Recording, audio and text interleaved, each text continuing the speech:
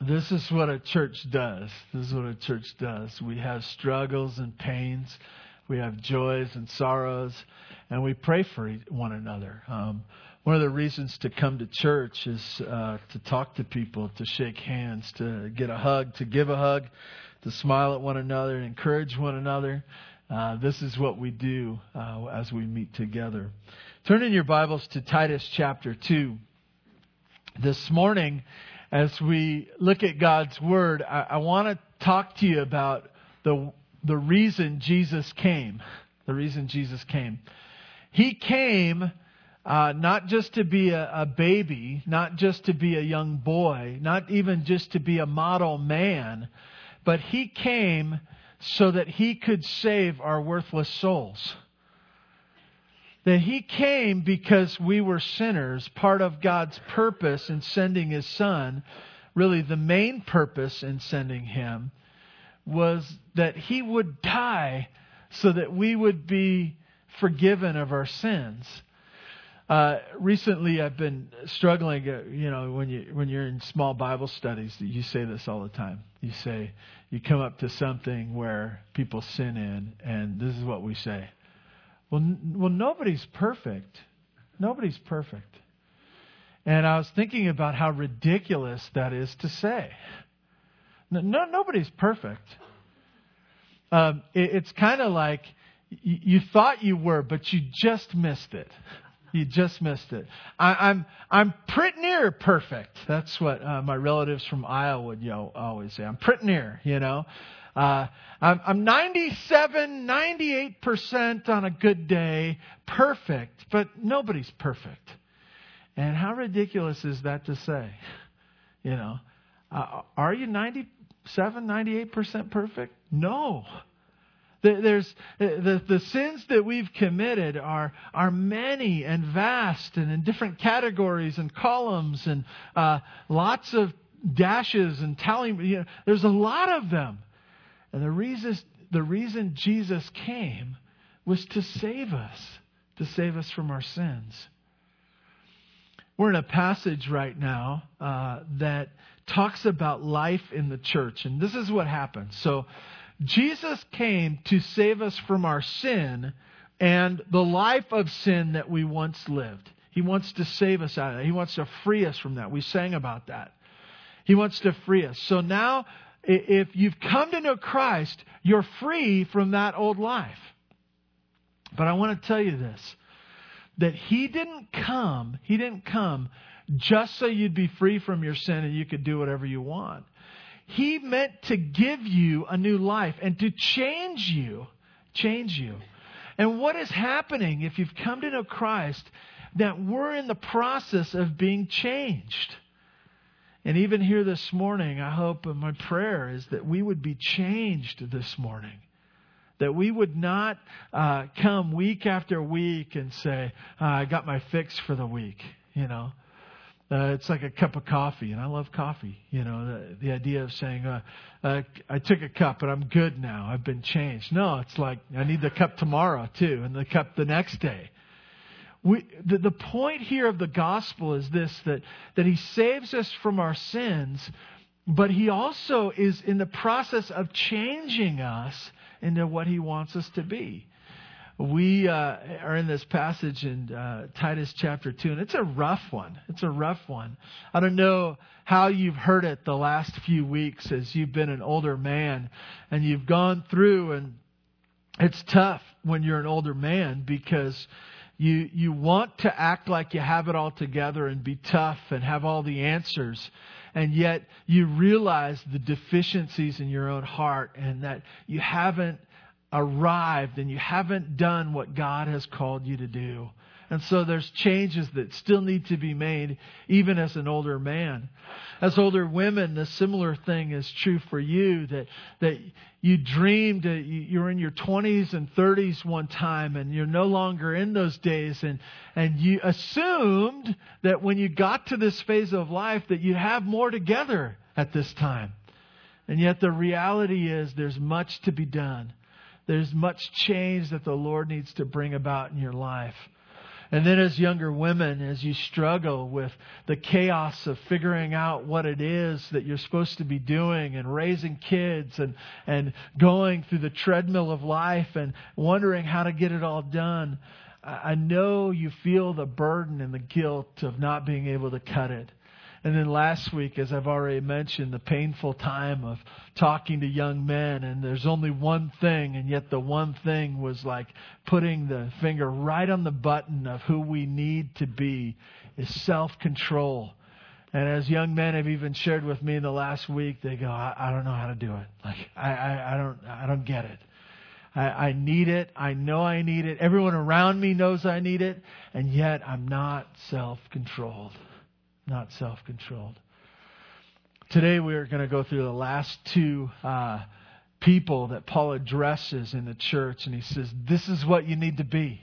This is who you need to be. This is the change that God wants to make in your life. If you want to stand in honor of God's Word, I'd like to read to you chapter 2 of the book of Titus. And this morning we're going to focus on verses 7 through 10. God's Word says this, "But as for you, teach what accords with sound doctrine. Older men are to be sober-minded, dignified, self-controlled, sound in faith and in love and in steadfastness. Older women likewise are to be reverent in behavior, not slanderers or slaves to much wine. They are to teach what is good, and so train young women to love their husbands and their children, to be self-controlled, pure, working at home, kind and submissive to their own husbands, that the word of God may not be reviled. Likewise, I urge younger men to be self-controlled. Show yourself in all respects to be a model of good works, and in your teaching show integrity, dignity, and sound speech that cannot be condemned, so that an opponent may be put to shame, having nothing evil to say about us. Bondservants are to be submissive to their own masters in everything. They are to be well-pleasing, not argumentative, not pilfering, but showing all good faith, so that in everything they may adorn the doctrine of God our Savior. For the grace of God has appeared, bringing salvation for all people, training us to renounce ungodliness and worldly passions, and to live self-controlled and upright, godly lives in the present age, waiting for the blessed hope and the appearing of the glory of our great God and Savior, Jesus Christ, who gave Himself for us to redeem us from all lawlessness, and to purify for Himself a people for His own possession, who are zealous for good works. Declare these things, exhort and rebuke with all authority. Let no one disregard you." God, I pray that in our time together this morning, Lord, that You would teach us. May my words reflect Your compassionate, merciful heart. And yet, you being our God, may we hear clearly from You, and that may we take our marching orders from You, being thrilled that You are our God. We thank You in Jesus' name. Amen. You may be seated. I want to remind you that God loves you, And you say, well, how do I know that He loves me? The simple answer to that is that He sent His Son Jesus to die for you. And there's no greater investment or no greater picture of love than for Him to give His special Son up for you. And so if He loves you, He wants what's best for you. And so when you hear these things in God's Word and it's different than you have right now, be thrilled, because God wants to show you the good life for you, what's best for you. This morning I say that for myself, because as you look at verse 7, He's talked to older men, older women, younger men, and now who's He talking to? You look at verse 7, and he turns to Titus. Titus, some have said that he wasn't really a pastor, but rather an interim pastor.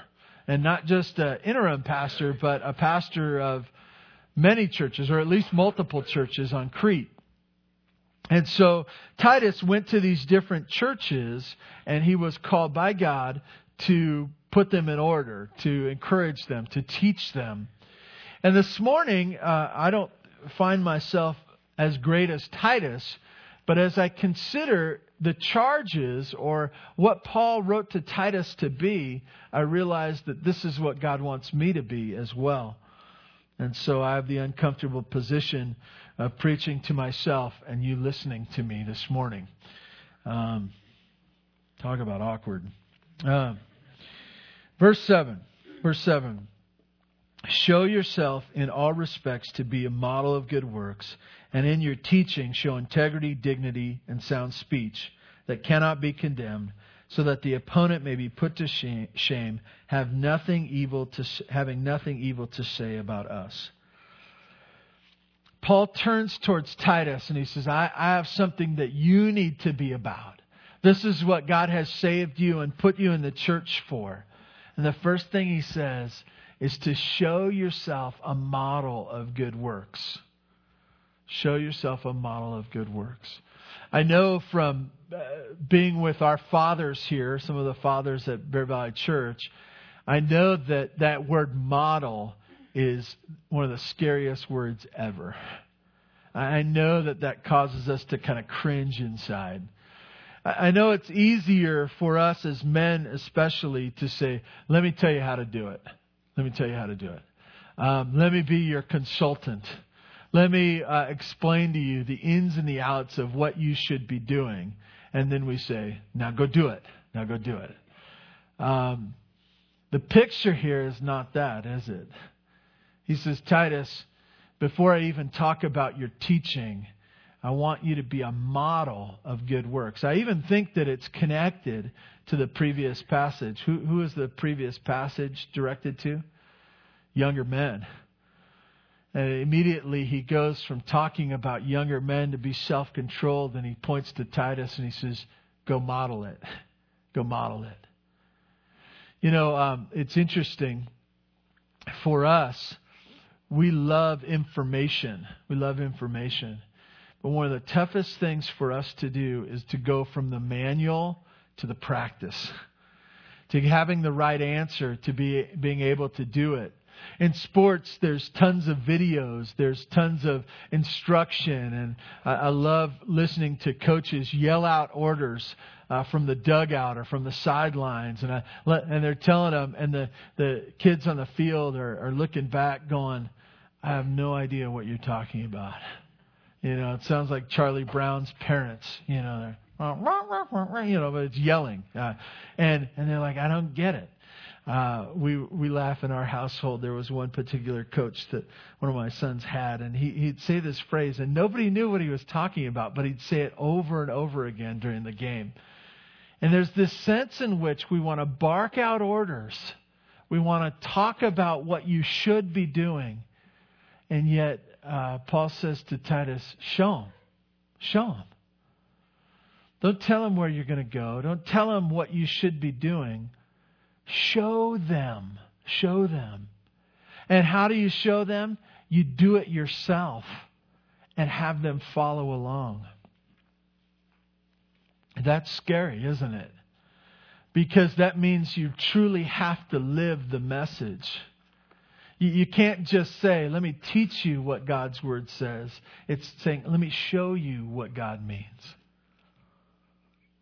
It's not an absentee leader that's willing to stand up and give a good speech. And then when the microphone gets turned off, when the camera's gone, they go do whatever they want. We've seen that in our political system over and over again in the last years, right? There's so many microphones around, and there's a sense in which you have people standing up to the microphone and willing to talk about strong leadership, and then they think the microphone is off, and they're caught in what they really think. You know what? That's true in our churches as well. That's true of pastors as well. It's true of me. I want to tell you about the way we should live and what we should be here. And God says, don't just tell them. In fact, prior to telling them, show them. Show them. This is God's message to me and to Titus and any other ones in leadership here this morning, that we are to be the example. I want to encourage you, if you're older here today, to be the example. We have an emptiness in our culture here today, a disconnect. We have an older generation that's willing to talk about the old days and willing to scold the younger of how they are to be. But I want to encourage you, if you're older here this morning, show the younger generation how to live. Pull them alongside and say, let's do it together. Let me show you how it is to walk with God. We have a church filled with young men and young women who really don't feel like they've ever seen it. And they need to see it in the lives of those of us who are older. Not just be told how to do it. Not just be mocked for not doing it the right way. But to show by example what it is to do. How it is to walk with God. As Paul says, he says, be a model of good works. But then he also talks about his teaching. He uses three things. He talks about three things, and let's go through them. First one is this. He says, verse 7, model of good works, and in your teaching show integrity. Integrity. The idea of integrity is purity of motive. Purity of motive. And I want to tell you this, and I just want to be honest with you, and I hope this isn't false humility in and of itself, but pastors struggle with pride. All other pastors, struggle with pride. That's what I meant to say. Pastors struggle with pride. When a pastor is preparing to preach, many times what goes through our mind is, how will I look when I say this? How will I look? How will people think of me after I say this? What will they think of me? It's not just what they'll think of me as they study and as they go through it. I go, ooh, that's going to sound really good. And I want to sound good. I want people to like me as I preach. And this is a struggle for everyone, the struggle of pride. The struggle of pride, but it's more public. And some of you even here this morning, you're like, I don't get it.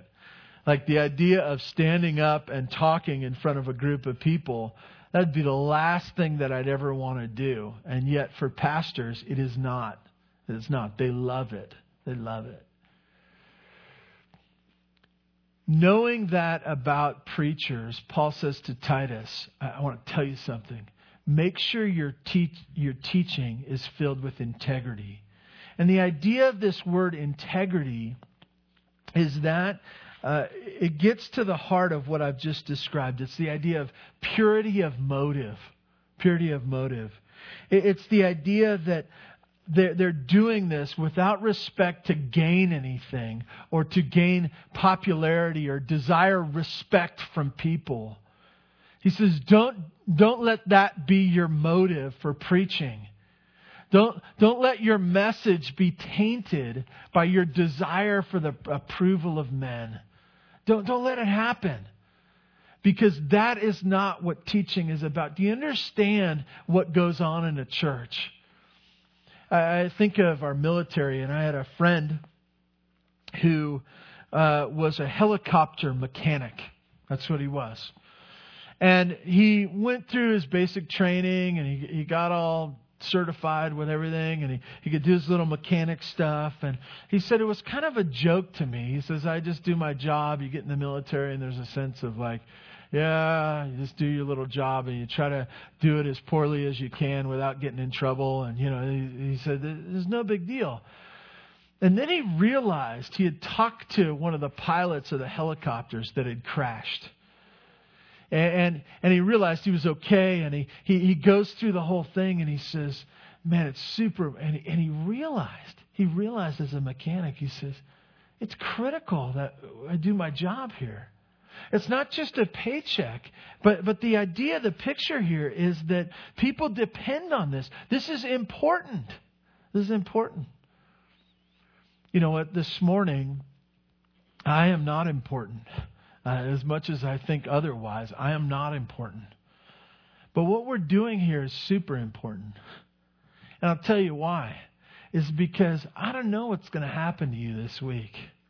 I don't know what trials you're going to go through this week. I don't know how this is going to play out in your life this week. All I know is this, that you need God's Word in you. There's an interaction with your Heavenly Father that needs to happen right now.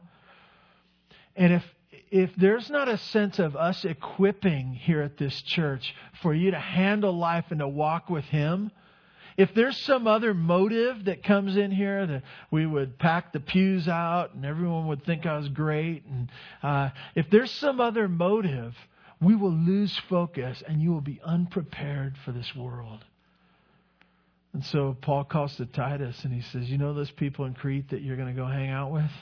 You know those people that I've called you to teach, those little churches that are sprinkled out throughout this island? Go, and in your teaching to them, make sure it's not mixed with your own desires. May it have the integrity that it's supposed to have. The second word he uses is the word dignity, or maybe a better translation is seriousness. Seriousness. This morning I struggle with this word seriousness. It gives the idea of not clowning around with your teaching.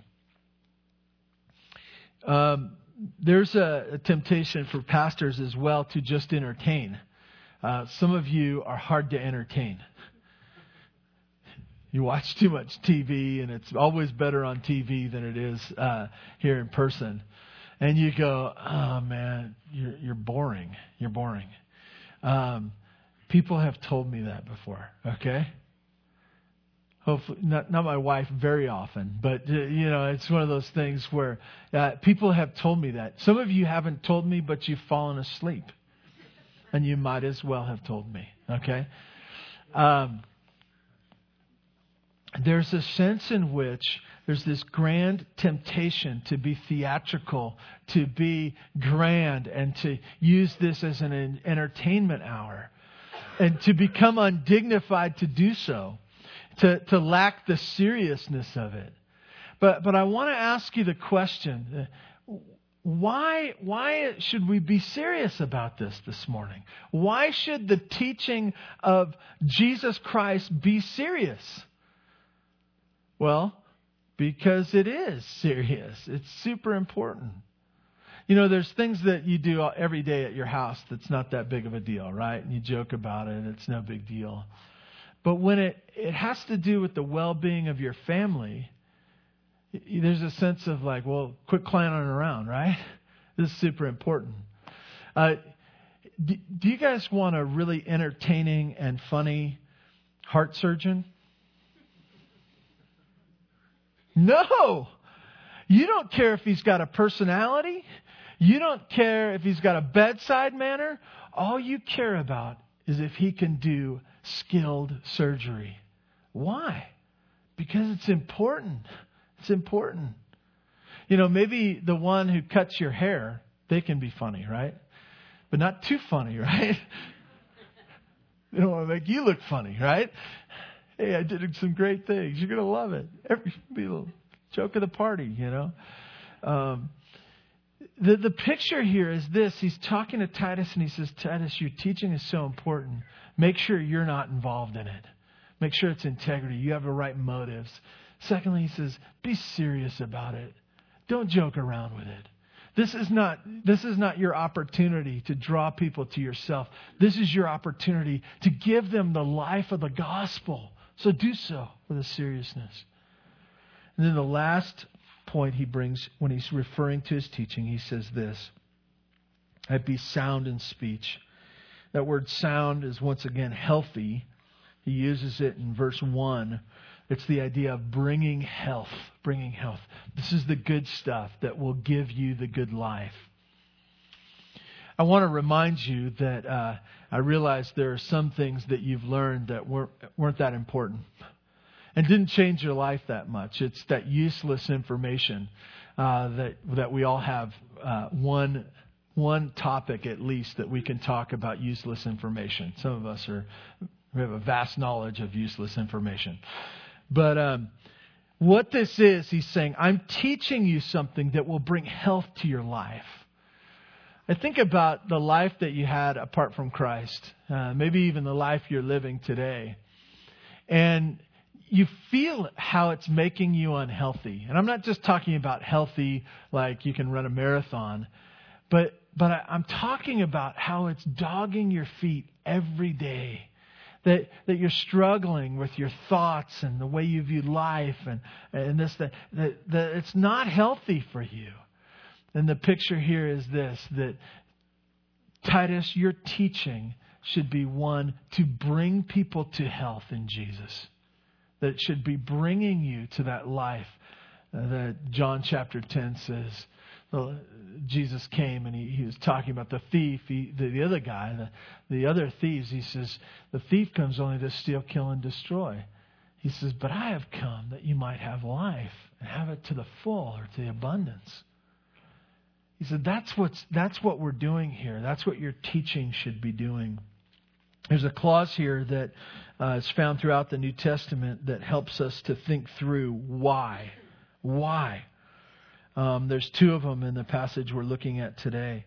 In verse 8, he says, in sound speech that cannot be condemned, so that. Why? What's the purpose of this? So that, you look down at it, so that an opponent may be put to shame, having nothing evil to say about us. The picture here is this.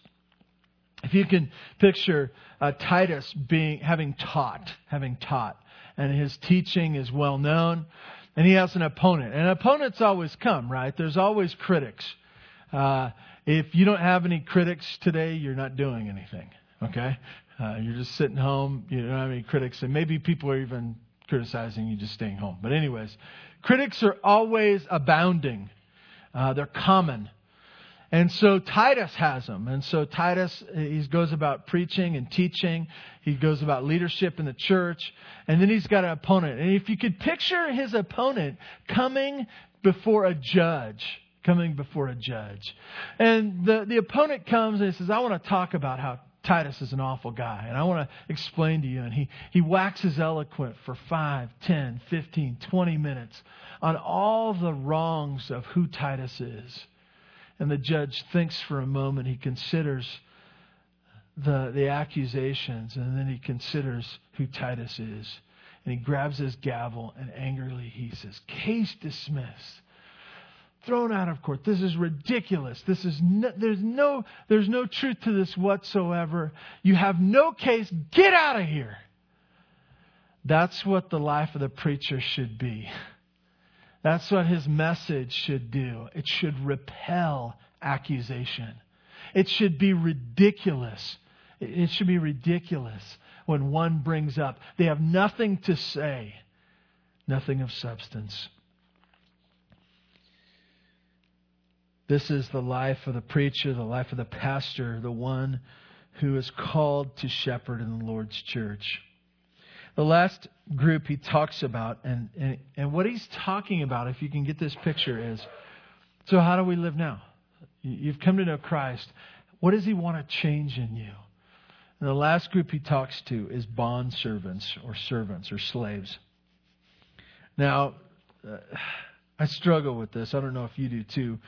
Pretty much throughout the Bible, it talks about slaves. Is slavery good or bad? Bad. Some of you are a little slow on that. Okay, I know it's Sunday and you knew it was bad. Good. It was an obvious one. It's bad, right? The problem is it's common, right? In our world today, there's places throughout the world that have slaves in slavery. In fact, some of you feel like at your present situation, you're at least an indentured servant, right? That you are stuck there in some way. And some of you go, oh no, I could quit any day. Well, why don't you quit today and see how your bills do tomorrow, you know?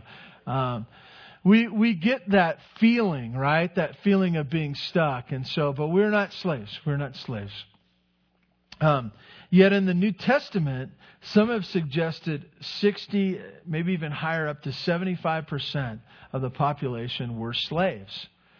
And so when you address the church, there was a sense of there would be slaves in their midst, that they would be coming to worship and that they would have been a part of the congregation. In fact, knowing that most believers, at least in biblical times, were the poorer group, it would have been maybe a higher percentage. I don't know. But you get this picture that he addresses what it must be like to be a slave. And it may equate to us, at least in a general principle, to us being workers or having a job. And so as we look at this, I want to consider where you fall in your relationship to your boss.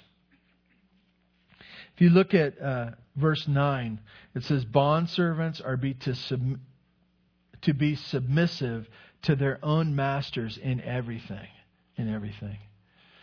He commands this. He places it out there and he says, for you who have a job or stuck with a master, he says, you are to be submissive to your master.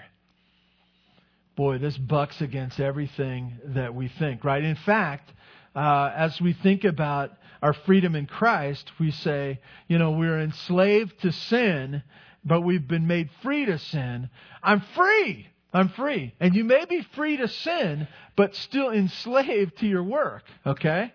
And you're still in that slavery relationship of where you are not free to do whatever you want. Most of us are not.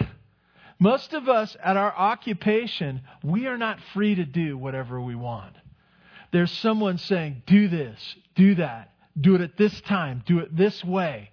This is what I want you to do. This is what you must do.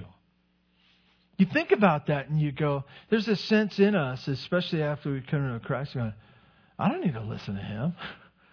I know God. I have a relationship with him. Do you know I'm a child of the King? You almost want to tell your boss that. He barks you around and he says, I'm your boss. He says, you may be my boss, but I am a child of the King. Top that. Okay?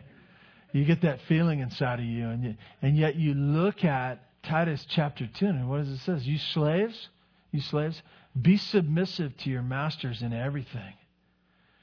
That everything is not pick and choose. Is not pick and choose. Boss, you got Tuesdays and Thursdays. I'll listen to you, and the rest of the days I'm going to do my own thing, okay? I'll decide whether I'm going to obey. I'll decide whether I'm going to listen to you today.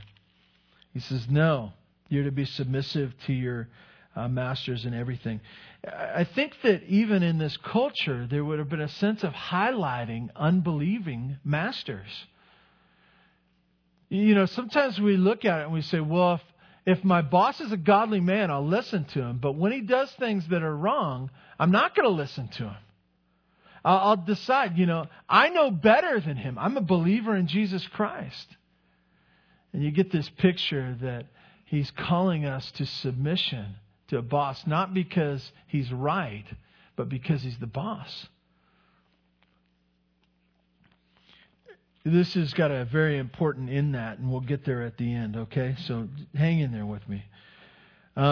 He goes on to talk about this relationship at work or in a slave-master relationship, and this is what he says.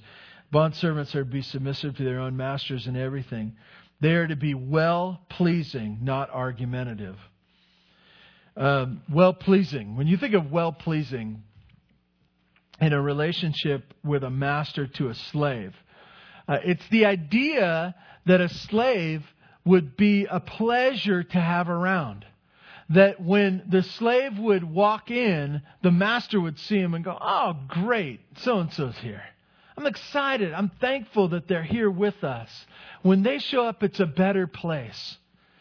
You think about this as a relationship at your occupation, at the place where you work, and your relationship to your boss. Does he view you in that way? Does she view you in that way? Is there a sense where they're thankful that you are a part of the team? I think it's interesting, too, in our world today, you can't really say a whole lot if someone's worked at your place and someone calls you for a reference. I don't know exactly what it is, but a couple of the questions that you can still ask, I believe you can still ask, is, did they work for you? Did they work for you? Did they work for you? And then, yes, he worked here. And then one of the other questions, borderlines, would you hire them again? Don't tell me why, but would you hire them again? And he says, no way.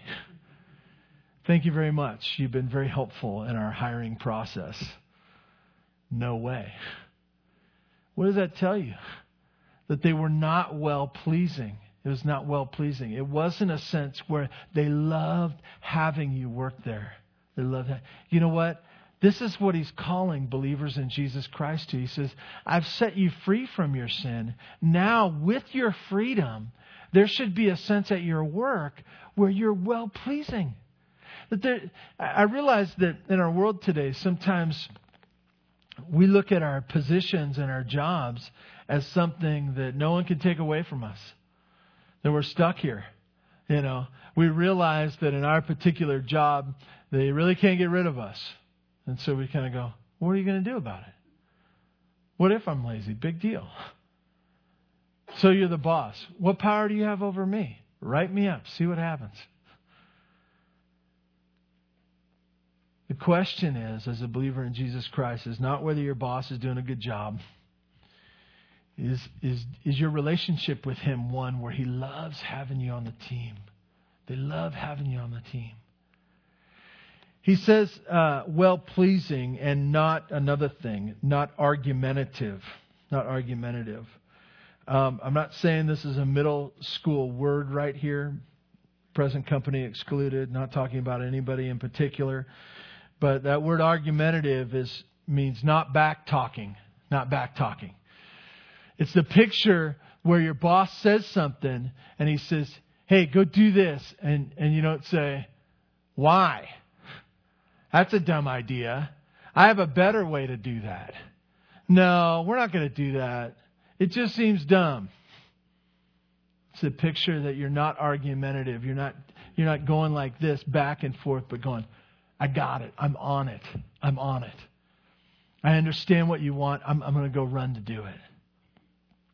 This is the picture of a Christian worker, a Christian slave. Next thing he says in verse 10, he says this, not pilfering. Good word. Not pilfering, but showing all good faith. But showing all good faith. The picture here, pilfering is a word of setting aside for yourself. It's the idea of stealing, basically. It's the picture of 2 for the boss, 1 for me. 2 for the boss, 1 for me. 2 for me, 1 for the boss. It's that picture of taking. I realize that in today, in our world, stealing most likely isn't taking paper clips and pencils. It's probably more the idea of stealing time, of wasting time, of being someone who is doing everything but your job. Whether it be on the internet or wasting time of just saying, I'm having a bad day. Today's a bad day to work, so I'm just not going to work today. Maybe we'll get something going on tomorrow, but maybe not. It's the idea of stealing. He says, not pilfering, but being faithful. The word faith in there. The picture of faithfulness is the idea of working without a babysitter. It's doing what you're supposed to be doing without anybody watching. I think of the Old Testament person of Joseph, the one who was sold into slavery, the little brother whose siblings sold him into slavery. Some of you here today were very close to being sold into slavery by your siblings, but they couldn't find anyone who would buy you, And Joseph found a buyer. Joseph's brother found a buyer, and they shipped him off. And Joseph is the picture of faithfulness. His relationship with God impacted the way he worked. And what happened, he gets in this kind of army guy, Potiphar. He's in his household. And Potiphar realizes, he's just a slave, but Potiphar realizes this is a good guy. He can be trusted. And so he comes up to the highest point in Potiphar's household. Potiphar didn't concern himself with anything. And Potiphar's wife goes after Joseph, and Joseph says, I am not going to get involved with this woman. He gets thrown into prison. Guess what happens in prison? Same thing. He's in prison, and they realize that he's a good guy. His relationship with God is affecting the way he lives. And so he's in charge of the jail now. He's in charge of prison. He gets out of prison, and the same thing happens in Egypt. He's put in charge. It's a picture of faithfulness. You know, if we are doing this right, if we are being changed by God, guess what's going to happen? We may not be the best at our job. We may not be skilled, but we will be trustworthy. We'll be trustworthy. We may not be the one who understands our job best, but when we walk through the door, guess what? The boss is going to be happy to see us because he's well pleased with us. He gives a picture of what it means to be a Christian worker. And here's that clause again, the so what or so that. What will this do? Looking down at verse 10, so that in everything they may adorn the doctrine of God our Savior. That word adorn is really the one that's key to this section. It's the idea to make attractive. Make attractive. Now let me ask you a question. Do you want to be attractive people? So you're a little slow on that one too this morning. I don't know what's going on here. Attractive people. And the idea of attractive, it's not just outwardly attractive. It's someone that everyone wants to be like and everyone wants to be with. And there's a sense of that drawing people in.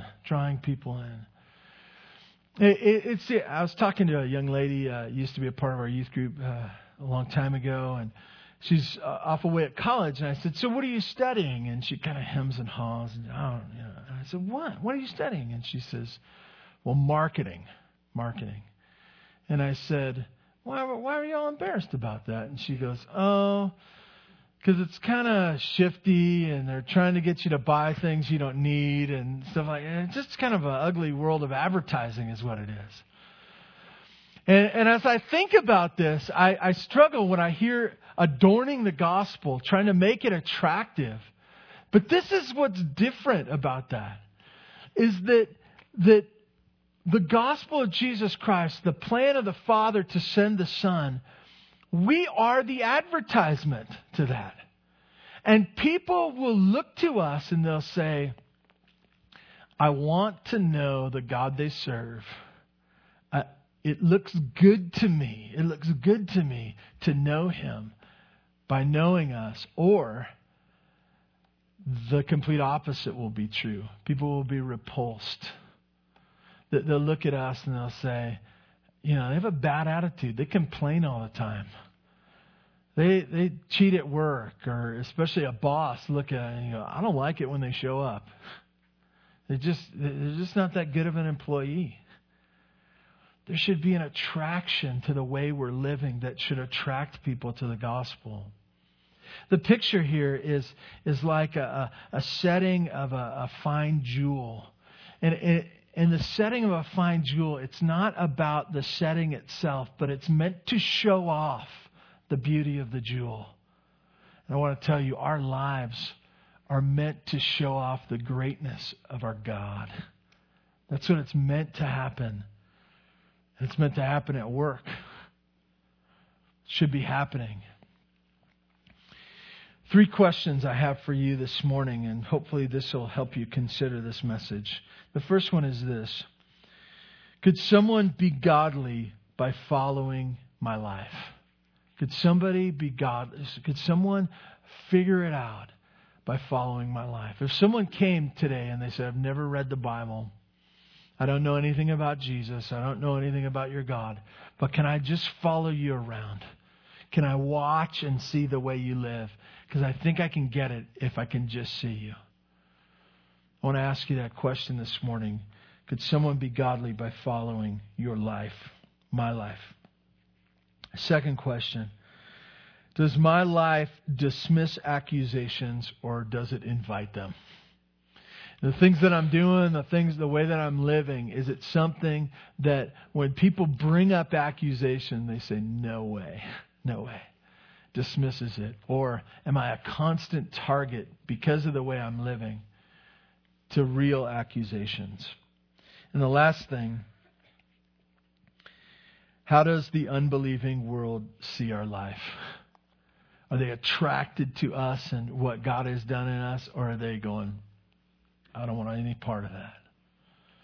I realize these last weeks have been very difficult to go through and very difficult. Even this morning, as I think through my own work ethic and what it is to be a pastor and just going, you know what, there's some change that needs to happen. I want to tell you this. Don't give up on me yet. I even more importantly than me, about us being able to make progress in this. I don't want to sound like a sitcom from my early days. Stay tuned next week. But that's exactly what I'm going to tell you this morning. This next passage is going to tell us how to do it. How to do it. How change happens in our heart. I know we can change the external, right? We can get new clothes. Some of us can get new hairdos or purchase other things to cover our heads and stuff like that. But what we're talking about here this morning is real change that comes from the inside. And that comes from a work of God. And He has a way He goes about doing that. And it's found in the next few verses. So I look forward to talking about you about them in the next few weeks. Let's pray and ask God to give us strength to change. God, thank you for the opportunity of being before your word. God, thank you for your salvation, that you did at the awful cost of your Son. God, I pray that you would give us open hearts, that we might know what it is you've said, and that we would unreservedly let you change us in the inside. God, I pray for those who are hurting today, struggling. I pray that they would find confidence in the gospel, that they would trust in you, that you would walk with them, that they would not be fearful to take the step right in front of them, not knowing what it is, but knowing that you are faithful to them. God, thank you for each one here today. Bless us as we go. Pray this in Jesus' name. Amen. Thank you for being here this morning. You are dismissed.